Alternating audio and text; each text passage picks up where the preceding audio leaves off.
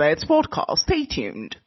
We are witnessing the de-dollarization of the U.S. dollar as a world's reserve currency. Now, you can sit back and say, that's just fear. That's not actually happening. Or you can prepare your family, because all of the signs are there that that's precisely exactly what's happening. When, heck, CNN is running articles and doing news segments about the devaluing of the U.S. dollar and the reserve status of the U.S. dollar as collapsing.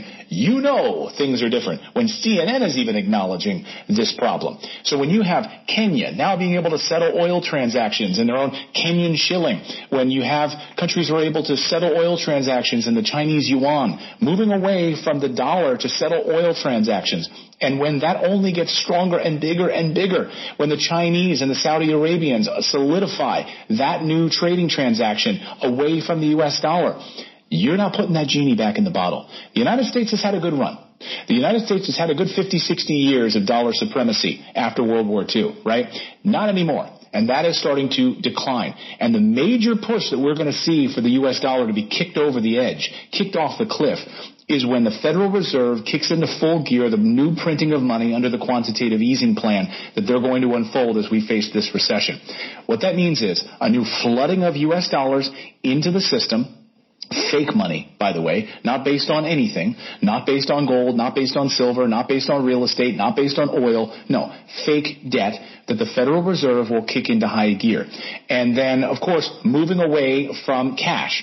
Of course, we had the Bank of England this week admitting that they want to move away from cash, and that is where the future is going. So moving away from actual paper and coin currency so that they control the whole process. See, the one thing that still sticks out to them is runs on the bank, right? If you want to get your cash out of the bank, good luck. Good luck going down to your local bank and trying to get your money out, all of your money out. It's not going to happen. They don't have it. They don't have that amount of money. It doesn't exist, right? It's fake to them. It's dollars on a spreadsheet. They don't actually have your cash in a vault somewhere. So imagine moving away from cash or moving away from coins. That's the one thing keeping you, as sort of an enemy, right? Because now you go down knocking on the bank's door and you want your cash out of the bank. Well, now we're a cashless society, so there is no such thing. But you want to transfer those dollars out? Well, the Fed will make that happen. No worries. No problem. Because it's all just fake money anyway. So they'll allow you to move these things around these different accounts because it doesn't really matter. It's all consolidated. So when the Fed starts printing this money in this new round of quantitative easing, which is going to come as this recession unfolds, we are going to see a further devaluing, debasing of the U.S. currency. Mark my words. We're already seeing food shortages, again, on the rise in the United States. Prices continuing to rise across the United States. Guys, we are witnessing it, okay? Now, it's not going to happen overnight. The U.S. dollar as the world's reserve currency is not going to be pulled off like a Band-Aid overnight. It's going to be little cracks and fissures all along the way until finally the dam opens and the flooding begins. That's what's going to happen. So what countries will be there to sort of pick up the pieces and move in the opposite direction? Is it the BRICS nations, which are building, of course, their own alliance right now? Brazil, Russia, India, China, South Africa, and now Saudi Arabia joining that mix for oil transactions. You have China and Russia building the Arctic trade routes right now, which will cut off 25% of the time it takes to get deliveries of natural gas and other things across and around the world, saving them from having to go through the choke points of the Suez Canal and the Panama Canal, which are largely run by European and U.S. interests, right? All of these things are happening. When Europe has now literally the 2.5 million barrels per day of natural gas and oil that was being shipped to Europe from Russia is now completely rerouted. Yeah, in February of this year, we finally got word that Russia has rerouted all of that oil and gas. It's now going to Japan, it's going to China, and they've increased production by 20% because the demand is there. So not only all of those sanctions didn't work, they've increased their production beyond that. You see what's happening here, guys? What's going to happen is people are going to try to get their money out of the banks in the United States, and they're going to try to put it into real estate. They're going to try to put it into gold and silver, actual tangible assets. Because right now, if the U.S. dollar sitting there is losing value every day, and then when the Fed cranks up its quantitative easing over 23 into 2024, look out. All I'm saying is no one has a crystal ball, but all of the signs are there. Of course, the Fed futures market right now sees interest rates being cut by July. Great. That's great news for real estate, right? That's great news for real estate investors. We already have a massive demand for real estate. We see the capital and commercial markets right now in real estate really being crunched. So residential real estate is going to be a hot place where I'm betting on big coming this next year. Interest rates coming down. People wanting to pull their money out of U.S. dollars and put it into actual assets, land, buildings, structures, gold, silver. So real estate, gold, silver. Keep your eye on this space, guys. Keep your eye on what's about to happen as we head into this summer. And the Fed's hands are completely tied as we hit a full-born recession later this spring and into this summer. So we're keeping our eye on that, guys.